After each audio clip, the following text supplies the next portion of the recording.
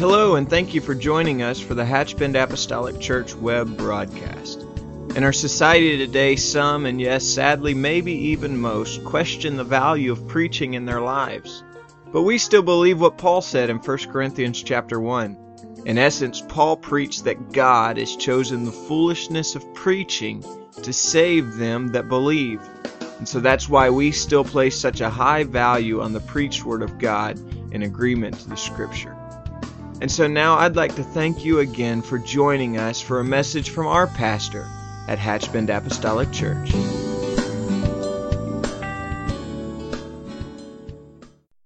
As Brother Tim mentioned a moment ago, it could just be His Word, and His Word would be sufficient. It would be enough. But because we are fearfully and wonderfully made, He understands what we relate to. And so I'm so thankful that He brushed our heart with the emotion of His presence and His power. And so I don't ever want to sit unmoved and unchanged in the presence of the Lord. That may require of me a song. That may require of me a hand clap. That may require of me certainly some response. It may require a tear. It may require something. But whatever the Spirit of God mandates at that moment, I want to respond. I want to respond to His wooing, in His presence. Amen. Well, I believe the Lord has just aligned this evening just right. Everything that's been said, even what has been sang up to this moment, has been right in line with our study this evening. If you will join me in Matthew 5 and 7 as we continue our series on the Beatitudes. I certainly would not be bold enough to state that this is the greatest of all the Beatitudes, because all of them hold their own place in the kingdom of God. But Matthew 5 and 7 certainly holds for us a truth that is something that we should be able to relate to on a daily basis. Amen. Matthew 5 and 7, the Bible says, "Blessed are the merciful, for they shall obtain mercy." And so there are some days I can get by without some things, but I don't ever know a day that I don't need God's mercy. Amen. What a promise we have in the Psalms that tell us that goodness and mercy shall follow us all the days of our life. That's more than just a little bit of ink written on a page to me. That's a lot of hope to me.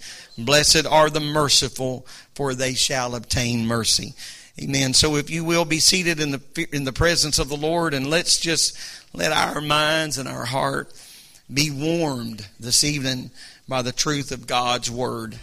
The word merciful among the Jews, certainly at the setting of the Sermon on the Mount, signified two things. It signified the pardon of injuries, or perhaps a word we understand a little better, forgiveness. Forgiveness. Another aspect of the word mercy is signified in almsgiving, or assistance to those in a time of need.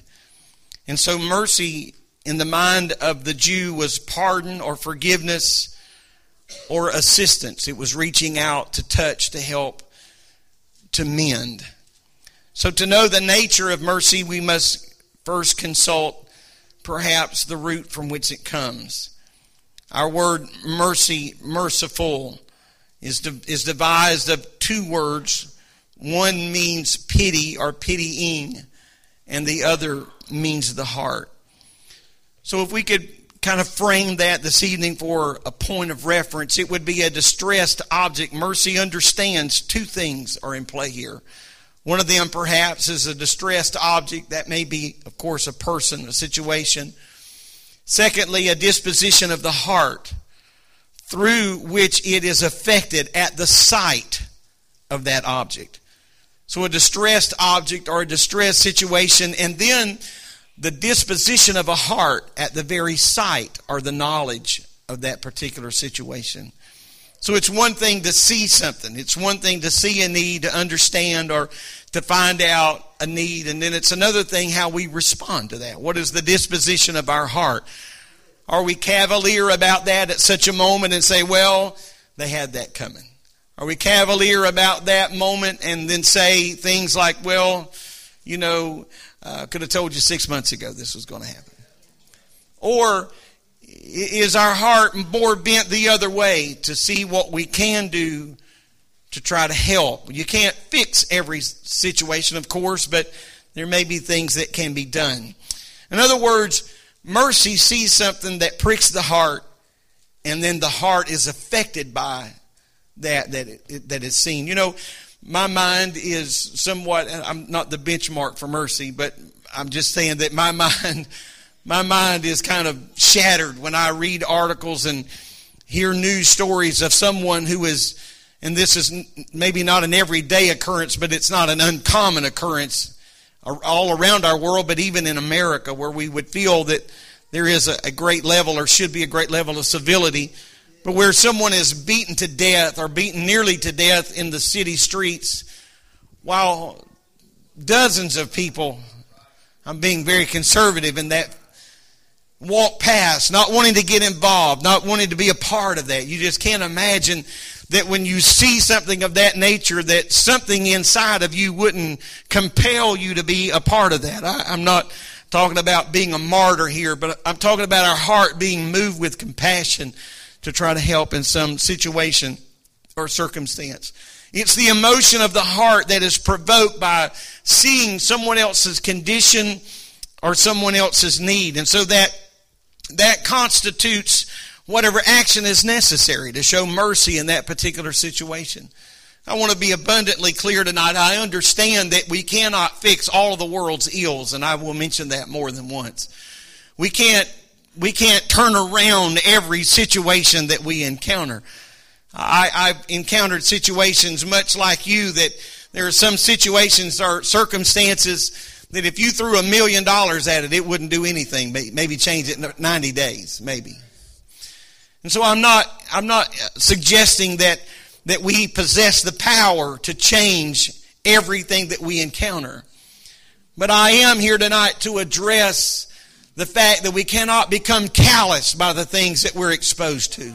And that we must be moved, and not just moved to a tear in the eye or moved to just a nod of the head, but we must be moved and provoked to action, to do what we can when we can. Obviously, that would vary from situation to situation. But Jesus said some very compelling words in Matthew. I'm going to read two different passages here. The first found in Matthew 10:42. He said, "Whosoever shall give to drink unto one of these little ones a cup of cold water only, in the name of a disciple, verily I say unto you, he shall in no wise lose his reward." I don't know how more clear Jesus could make this minuscule illustration. A cup of cool water. I mean, that is just about as minimum can get. But he said, if you just do that in the name of a disciple, that you will not lose your reward, or it will not go unnoticed. And so there are times that we can offer little more than just a cool cup of water, just a refreshing for those in the midst of a storm. You perhaps cannot undo what has been done, but to reach with an arm of compassion and to try to minister to someone's life. Jesus also gives a great example of mercy in the 25th chapter of Matthew. The Bible says, beginning at verse 34, "Then shall the king say unto them on his right hand, Come ye blessed of my Father, inherit the kingdom prepared for you from the foundation of the world. For I was hungered, and ye gave me meat. I was thirsty, and ye gave me drink. I was a stranger, and ye took me in. Naked, and you clothed me. I was sick, and you visited me. I was in prison, and ye came unto me. Then shall the righteous answer him, saying, Lord, when saw we thee a hungered and fed thee, or thirsty and gave thee drink? When saw we thee a stranger and took thee in, or naked and clothed thee? Or when saw we thee sick or in prison and came unto thee? And the king shall answer and say unto them, Verily, verily, I say unto you, inasmuch as ye have done it unto one of the least of these my brethren, ye have done it unto me. And so when you have reached to the least of humankind, he said, you have reached to me. When you touched them, you touched me. The last line is something that I think should pierce all of our hearts. Inasmuch as you have done it unto the least of these, you've done it to me. So nothing is in vain. No good deed goes unnoticed, or no kind gesture goes unrecorded by God. Every word, every deed, the Lord takes note of that. Those acts of mercy, those acts of kindness. You don't know how to package them, and I certainly do not have a bullet list for you this evening, because, again, they would vary from situation to situation. I have found probably in some instances that the greatest act of mercy that I could offer someone at a particular moment or juncture in their life was to hold their hand. It may have been just to put my arm around them, just to comfort and console them. I couldn't change what had happened. I couldn't undo what had been done, but to just show some extension of mercy. And so when I touched them, according to what I'm reading in Scripture, I touched Him. And so when you reach out to them, you reach out to Him. And so this is very, very important that we understand. Because true mercy acts on a situation. You can't say to someone hungry, be full. You've got to do a little bit more than that. You can't say to someone cold, be warm. You've got to do a little bit more than that. It necessitates action on our part. So thinking about doing something is not enough when it comes to mercy. We've got to get involved in the process. And sometimes that's where there's a huge disconnect. People see the need, but I don't know if I want to get involved in that. I don't know if I want mud on my boots or blood on my hands. But mercy demands, mercy mandates that we help those that are poor, or comfort those that are hurting, or lift those that are oppressed. And so it really boils down to this. Not whether or not we can change this. Not whether or not we can turn this around. Not whether or not we can undo everything that has been laid out. But we're asking ourselves, what can I do to make this situation better? I may not be able to fix it, but how can we make this a little better? It should be obvious that, again, that we can't fix every situation that we come across, and we can't experience every little nuance of life just to be able to relate to others. And so that's why we ought to be able to just be tender enough in our heart in general to have compassion. I don't think that you should have to have some terminal disease to have compassion on someone that has one. You shouldn't have to have some tragedy strike your family in order to have compassion on those that are involved. This afternoon, my wife and I were on our way home, and we came across a very horrendous accident on the interstate, and it was apparent because all the lanes had been shut down. It appeared to us that there must have been a fatality just by the way it was being handled. And so when I got home, I looked up on the FHP website, and indeed there had been a fatality involved in that.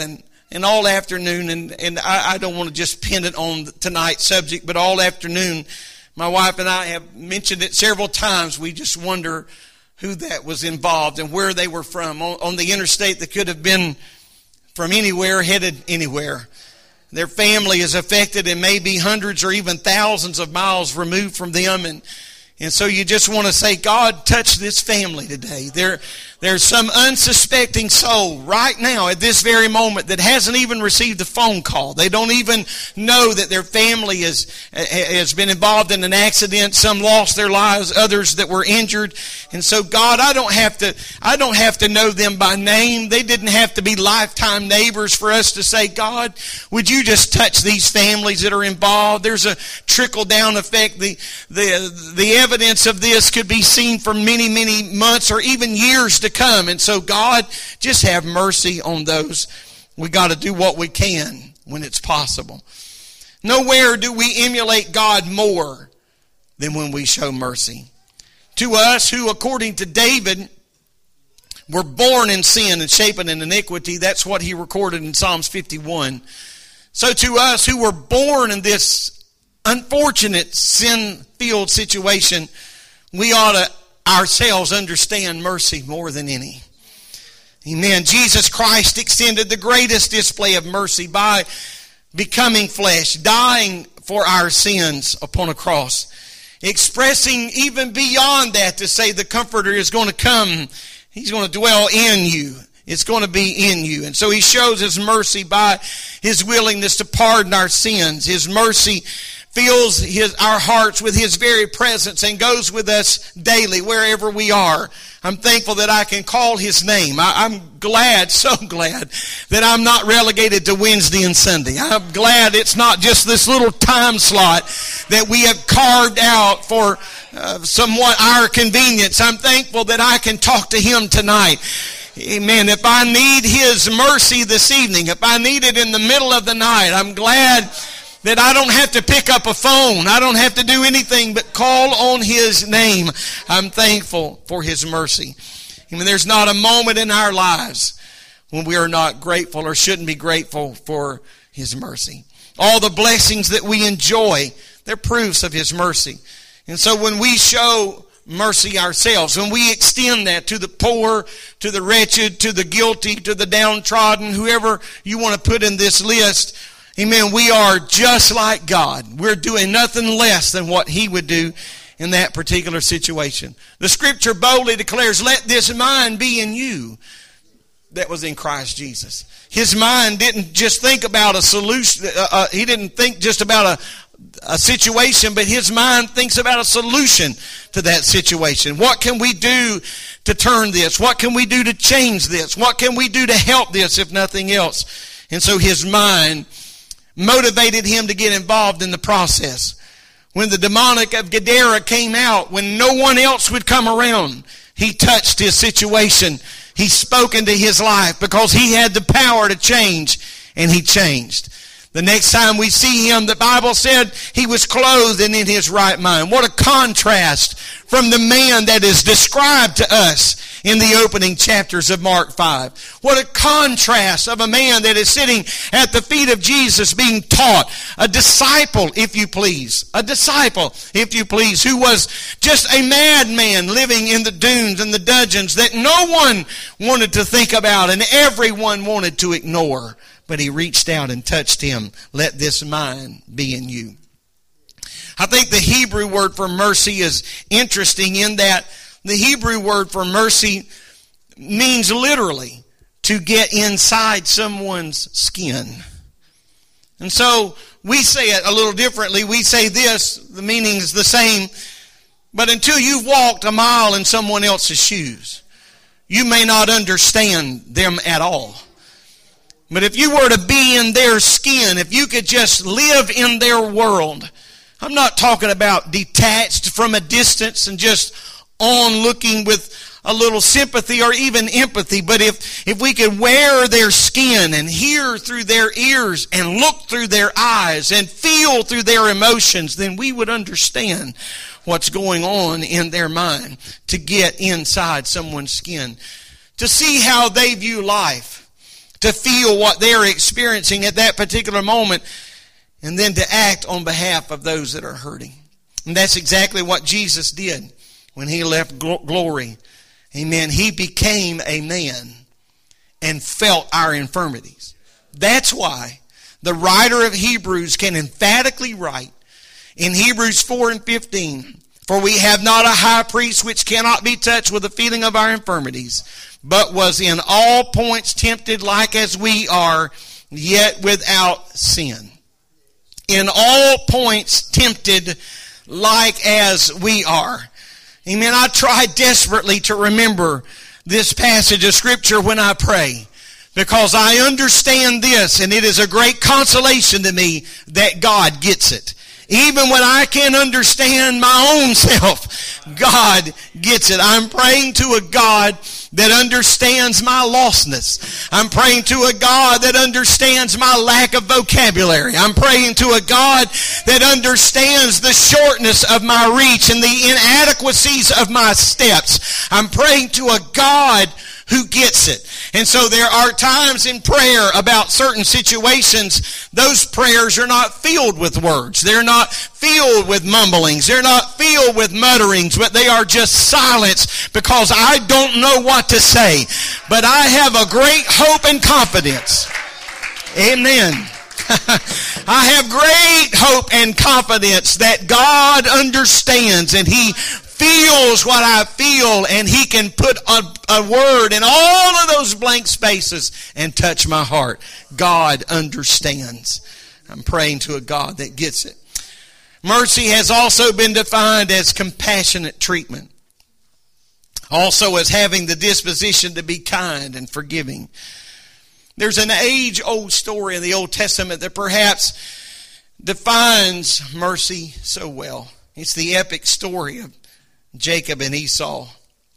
Hidden within the words of this narrative is the incredible illustration of the mercy of God. Genesis 32:10, I am not worthy of the least of all.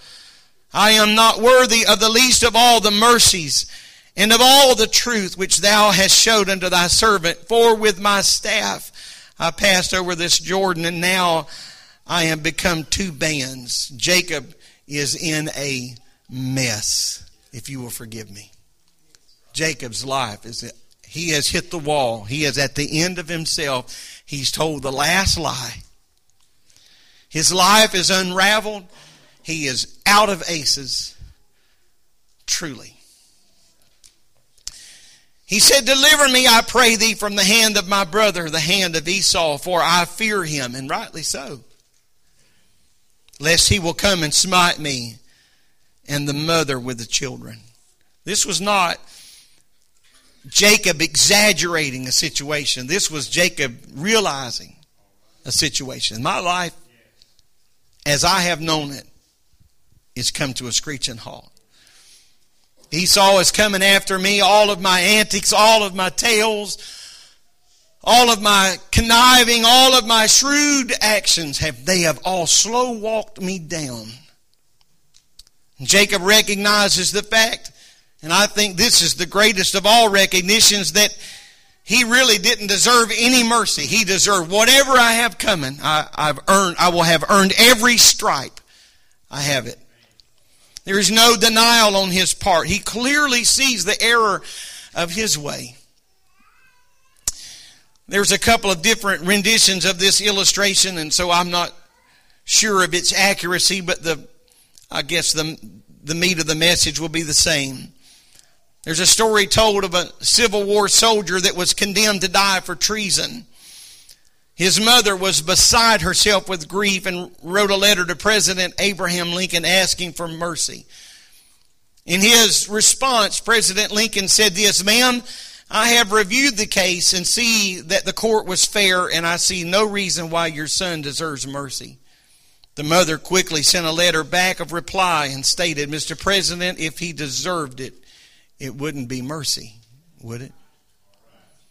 So this is not about what we have coming or what we deserve. This is not about the harvest that we have reaped. It's about mercy. And so after this account, Jacob then goes into that night of the wrestling match with the angel of the Lord. And the next morning, Jacob arises and gathers his family. And then he sees Esau in the distance. And Jacob begins to approach him. But Jacob approaches him in a very unique manner. Because the Bible says that he bowed himself to Esau 7 times. The scripture implies that he bowed himself to Esau 7 times as he walked toward him.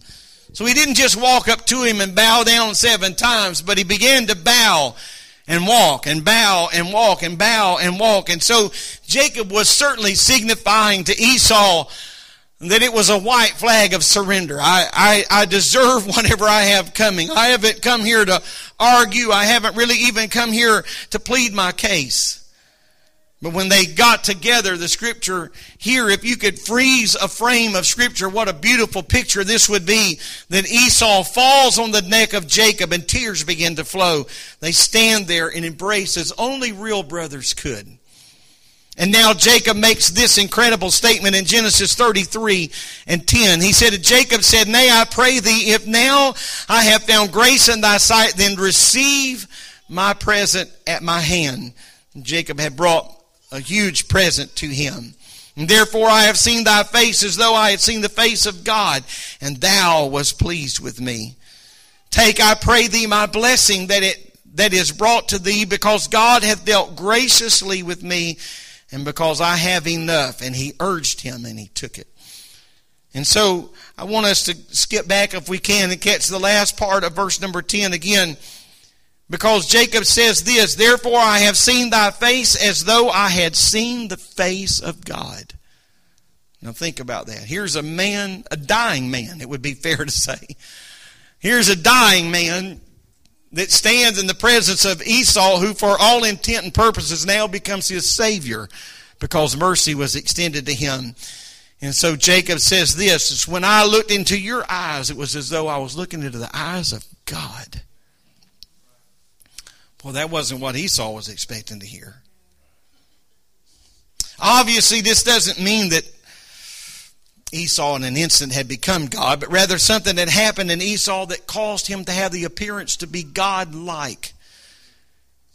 And so here's the challenge tonight. I wonder what we could do. I wonder how we could respond. I wonder what motivations in our heart would cause others to see God in us. Now, this is not about some ego trip run aground, but this is about being what God has intended for us to be. And so, what Jacob saw in his eyes was incredible, and emphatically and undeniably, it was undeserved mercy. That's what he saw, was mercy. A man that he thought was going to take his life, extended life. And so he deserved the judgment that Esau had promised, but instead he receives mercy. And more importantly, take a look at Esau. It's not just fair to keep the camera focused on one. He originally intended to kill Jacob, but now he's holding the very man in his arms, weeping on the neck of the very man that he intended to kill. So what happened? What happened? Somewhere along the way, I believe that Esau came to the realization that it was more important to be right with people and to be right with God than it was to have blessings and birthrights and things and on and on and on. The list could go. Somewhere Esau came across this understanding that it's just more important to be right with God than it is to win this supposed battle. Because as it has been stated many times, you can win the battle and lose the war. And so Esau realized, I just got to lay this down. I'm going to set this down. And what happened was when he released Jacob, he released himself. Amen. So he became the very imitation of God, emulating him by showing mercy. Also, a point well worth making here is the fact that Esau never mentioned this matter again. It was over. When it was over, it was over. We don't find another word, another conversation. It was ended. We need the spirit of mercy that says the same thing.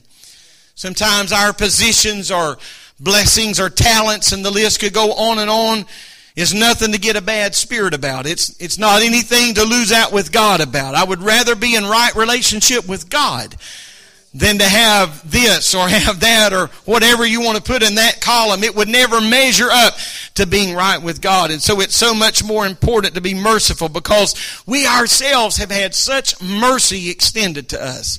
That's why it's so important to never forget where God has brought us from. Never forget how easy it is to assume that we weren't really all that bad. You know, life has a way of later down the road, a few miles down the road, handing us a pair of rose-colored glasses. But every now and then we need to slip them off and look at our lives as it really was. We need a spirit of mercy. A spirit of mercy. Now, the reward of being merciful is summarized in this passage. The Bible says, blessed are the merciful, for they shall receive mercy. There's not a person alive that doesn't need mercy. And I'm thankful that God has been merciful. But I also realize that I also need the mercy of God. I haven't made heaven my home. I haven't made the last bad decision. I haven't made the last wrong turn. I need the mercy of God. But according to this beatitude, if I expect to receive mercy, I need to be merciful. I must be merciful. The Bible says in Luke 11:4, "And forgive us our sins, for we also forgive everyone that is indebted to us. And lead us not into temptation, but deliver us from evil." Matthew records these words in 6 and 12, "And forgive us our debts as we forgive our debtors." Look at that passage now with passion. Amen. Forgive us as we forgive. Amen. Forgive us as we forgive. Amen. In other words, if I'm going to continue to receive the inflow of God's forgiveness and His mercy, then I need a constant outflow of forgiveness and mercy in my life. Amen. I want to make sure that I give mercy out in the same container that I want mercy back. Amen. I don't want mercy. We all want mercy coming into our lives in the boatload. So let's not give it out in teaspoonfuls. I want to give it out in the same spirit that I want it coming back home to me in. Amen. Psalms 18 and 25 says, "With the merciful thou wilt show thyself merciful." And so our only way to continued mercy is to practice mercy. And so I don't know a day, I don't know a man, I don't know a woman, I don't know anyone in this church, I don't know anyone in this world that doesn't need mercy. So you better give all of it away, and you better extend as much as you possibly can, because you never know when you're going to need that same amount and more to show up on our front doorstep. So as born-again believers, we will be given an abundance of opportunities to show God's mercy. Because certainly the world that we live in is full of guilt, full of sorrow, full of godlessness. That's the world that we live in. So these opportunities to give mercy away. A number of years ago, there was a lady that had taken the life of another lady. And she had killed her, murdered her in such a fashion that after the court found her guilty, she certainly qualified, this is the right language, to receive the death penalty. In the state they were in, certainly she fell within the guidelines of the death penalty. The family who had lost their loved one, the children, most especially who were now grown, at first they wanted that. Eye for an eye. Tooth for a tooth. This is only fair. You may think that this was just a defense attorney's ploy or plot, but somehow I just read a little bit more into this. That the defense attorneys sent a petition to the family to consider this, especially the children. Do you want to leave this lady's children with the same plight that you're living with? Eye for eye, tooth for tooth. Is this what you really want? The law is on your side. Her crime is horribly against her. The jury will probably go your way. Is this what you really want? And when they broke it down in bite-sized pieces and they realized that they were going to leave children in the same condition that they were in, they decided to extend mercy. Mercy. And so I think God helped me to be merciful. I know I've battled a little bit to even use this illustration ever, certainly to use it again. But the man who served as the presbyter of our section for many, many years, Brother H.Q. Griffiths, several years prior to my ever even meeting him, had a grown son who was working a part-time job delivering pizzas, and two young men in a sinister fashion, fictitiously ordered a pizza to do nothing more than rob him. In the process of that robbery, for $30, Brother Griffiths' son lost his life. It was just unthinkable. Unthinkable. We kind of think that sometimes those things are not going to happen to us. They're not going to happen in our world. I remember hearing this story from Brother Griffiths himself. He told me this story personally. I will never forget sitting in his pickup truck, and he began to talk to me about that day in court when he had requested to have a meeting with these young men. And of course, the opposing attorneys and their family would not acquiesce to that because they didn't know what he was up to. But God saw his heart. And in what some might think an act of fate, somehow they all wound up on the same elevator together after the sentencing. And Brother Griffiths said to these men, he said, I want you to know that my wife and I forgive you. And we don't want this to be the defining moment of your life, but somehow we hope that there's enough life left over that you can make something of yourself. You know what I feel in this auditorium right now? I feel such a huge shadow that's cast with stories like that because we're all asking ourselves inside, could we do the same thing? God help us not to answer that because we don't know, but we hope. We hope that somehow that we would not have an eye for eye, tooth for tooth, that we would have not that spirit, but somehow to extend. Because you see, hate and bitterness and unforgiveness, that's not going to bring my son back. That's not going to change this circumstance. That will not undig the grave. And so I need to do what God would have me do. And I'm going to tell you what. I felt like I was standing in the presence of a giant of a man. Amen. I'm going to ask our musicians to come.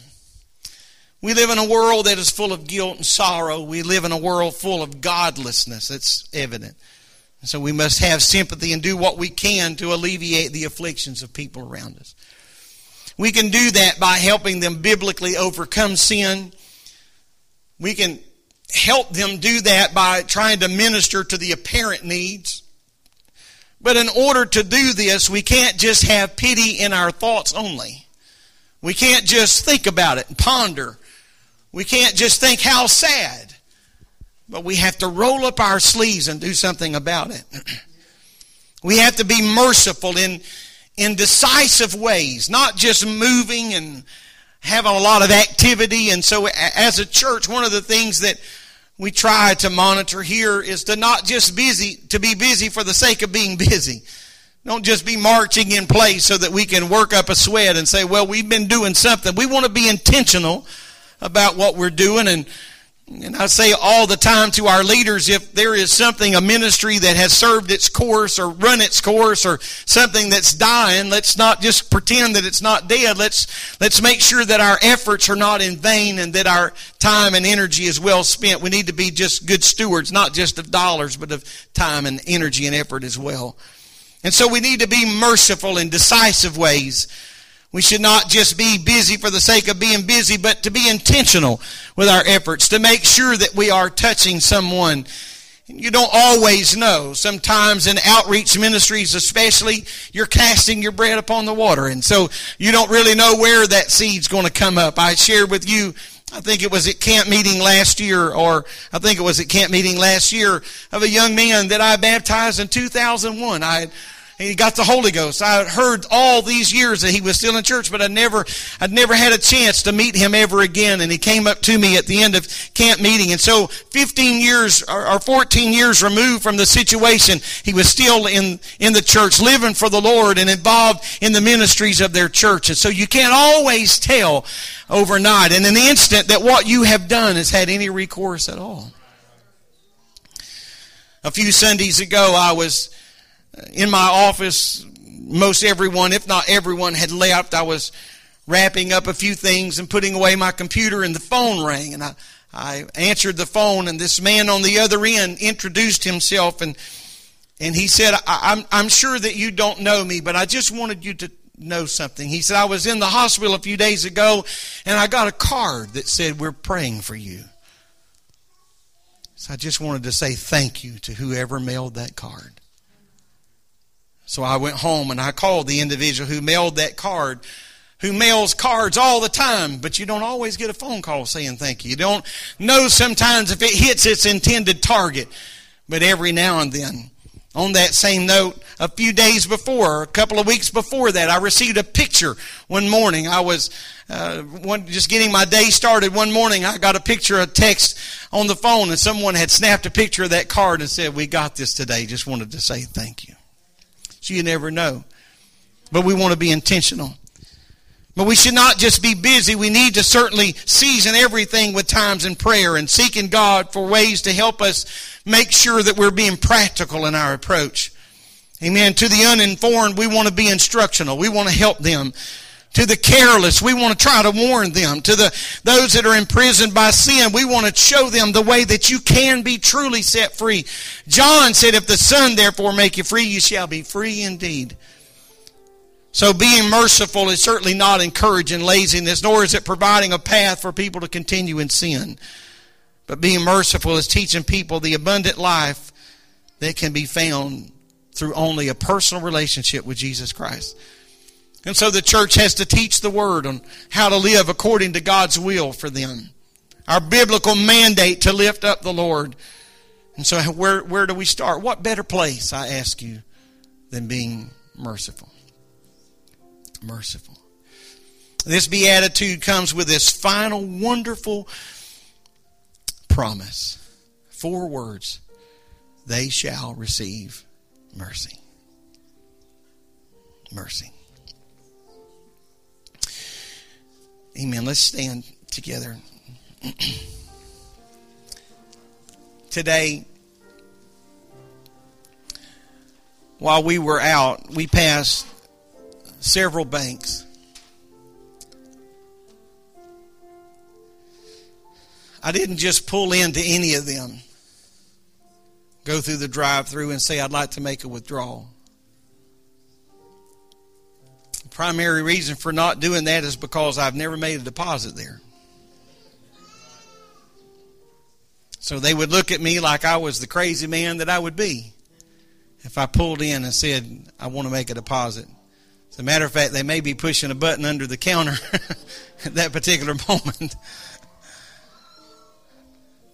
But if I walk into the place where we bank and I know I've made a deposit there, I walk with confidence.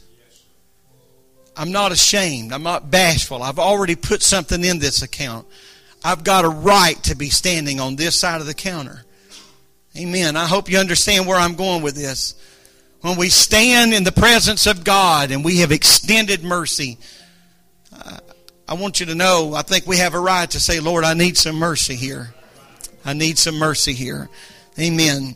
I wonder if we would just let the Lord touch our hearts this evening. Would you let God just minister to your soul right now? Lord, I love you today. I thank you for your goodness and your mercy. Thank you, God, for the presence of hope that we have felt in this service. God, it's not hope unfounded. It's not hope in the shifting sands of time or this world's economy. But God, it is the hope in your everlasting and unchanging and irrevocable word. Thank you, Lord, today, God, for your strength, your spirit. In Jesus' name.